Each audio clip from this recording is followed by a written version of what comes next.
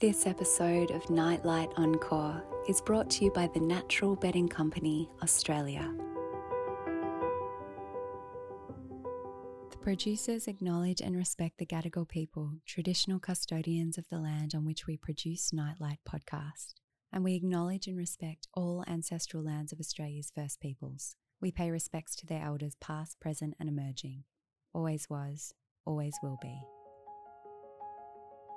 This is Nightlight, for the restless heads and the racing hearts. Nightlight is a curation of the world's most beautiful tales performed as spoken word by creatives.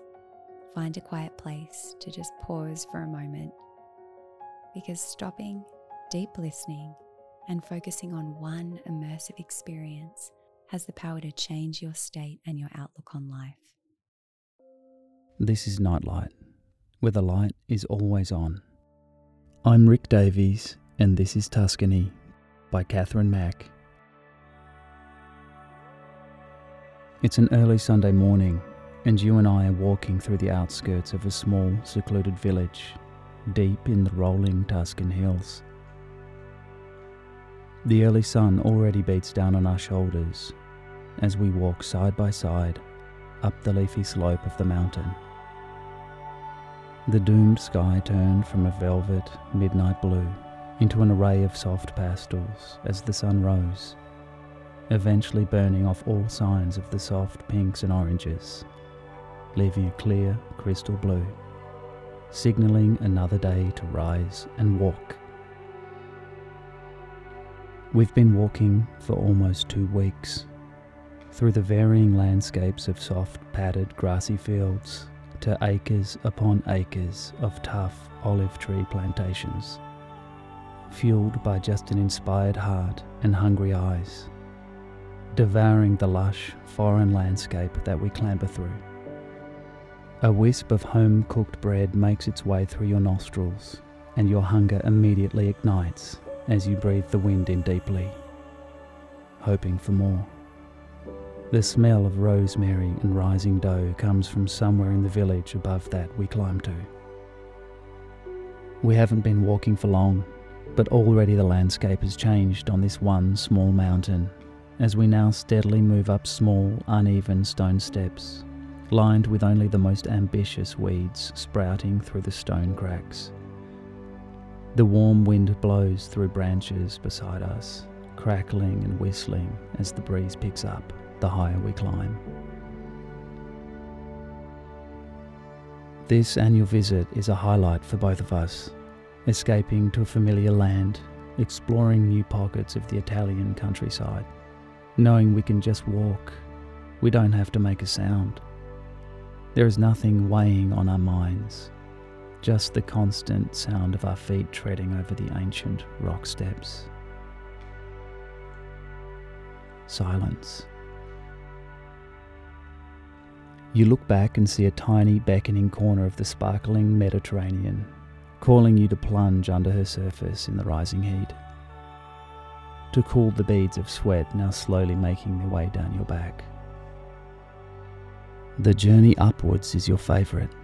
You love venturing into new villages and existing social ecosystems to pick apart and try to understand their form, letting yourself be intoxicated by the smell and feel of the new surrounds. The first thing you do without fail when entering each tiny hilltop village is to take off your shoes and let the cold, ancient cobblestones infuse your calloused feet with their memories, their cold, hard surface cooling your tired, happy feet. You come for the wonder and the examination of the social ecosystem largely untouched by Western influence. I come for the fried sardines and soft, icy gelato. We reach the top of the mountain, where a small but sturdy, rough stone fence lines the small village. A quick touch of the moss in between the stones leaves a smudge of dirt on my fingers, a reminder of life amidst the hard blocks stacked on top of each other. A fortress. Just as you get lost in a thought about how huge boulders were placed so high atop a remote hill, the sound of laughter floats on the wind, reminding us that this is a home, a village, not just the picture of life. We walk quickly through the gate, taking our first steps on the rocky path of this tiny, historic mountain village, covered with rustic dwellings, and you feel a calm sweep over you that you've never felt before, despite all of our meandering through tiny lost spaces. The air is cooler inside the village, bouncing off the cold, angular rock that lines every angle and surface of the village. From the stones beneath your now bare feet to the tops of the small 2-story buildings. We walk into the heart of the town, through a narrow walkway between 2 humble asymmetrical homes that were very clearly hand-built without any capital, just passion and determination, much like the whole village. It is both breathtaking and humbling simultaneously. The village is empty, but for the crawling electric purple flower creepers that climb every doorway and wall, grasping onto the cracks between the carefully laid stone. I feel a small tug on my heart, as I always do, when I stumble across the electric array of my mother's favourite majestic bougainvillea in flower. We have instinctively slowed our pace, almost tiptoeing around the village, through an air of unspoken respect. Again, the sound of bright laughter sings in the air, echoing through the small crevasses and cool walkways. The sun's rays quietly dance along the top of the buildings, reminding us of the heat that climbs the sides of the protected village. I don't know what we're looking for, or if we're looking for anything at all, but we both feel the strong, insistent pull to keep walking towards the heart of the village, through the winding, narrow foot roads and under the cooling stone bridges that line the centre of this very quiet town. A stronger smell of baked bread fills your nose as we round a corner, spotting 3 huge loaves sitting on a stone window ledge. You can't help but the internal pull to step closer, close your eyes, and breathe in the fresh smell. You open to see an elderly, weathered Italian man standing on the other side of the windowsill with a half smile on his aged lips. Your breath catches in your throat as you begin to explain in broken Italian that you just wanted a look.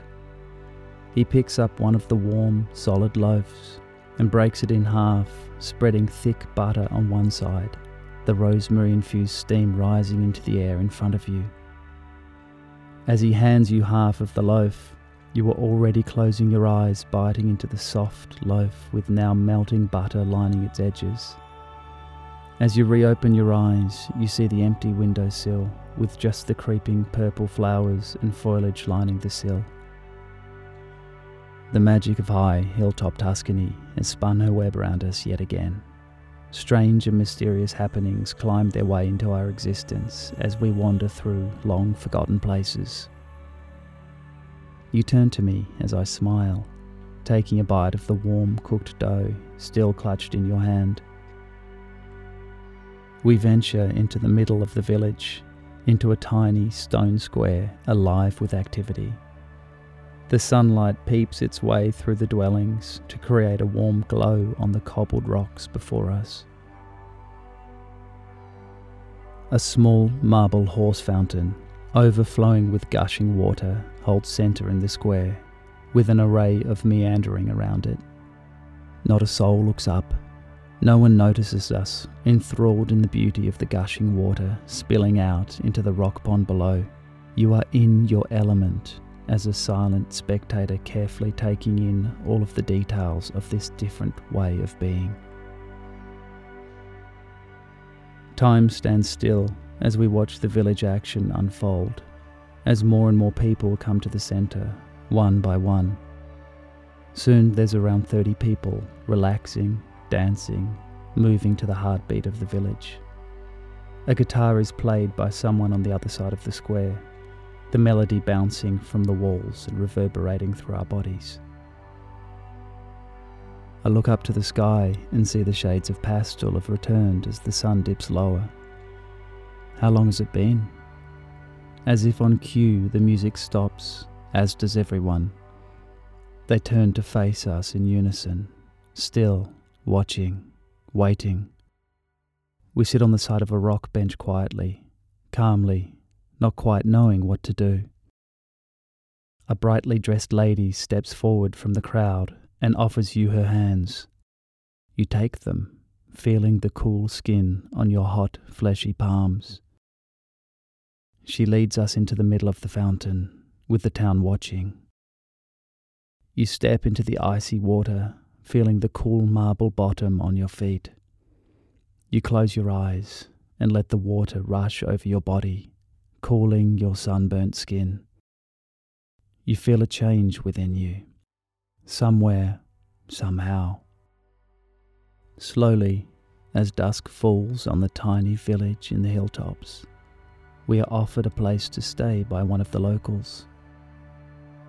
As you put your head on the pillow, sleep comes easily and quickly. I stay awake at the small stone window, watching the midnight blue of the night sky appear. And the stars appear to speckle the velvet canopy above us. Nightlight, where a light is always on.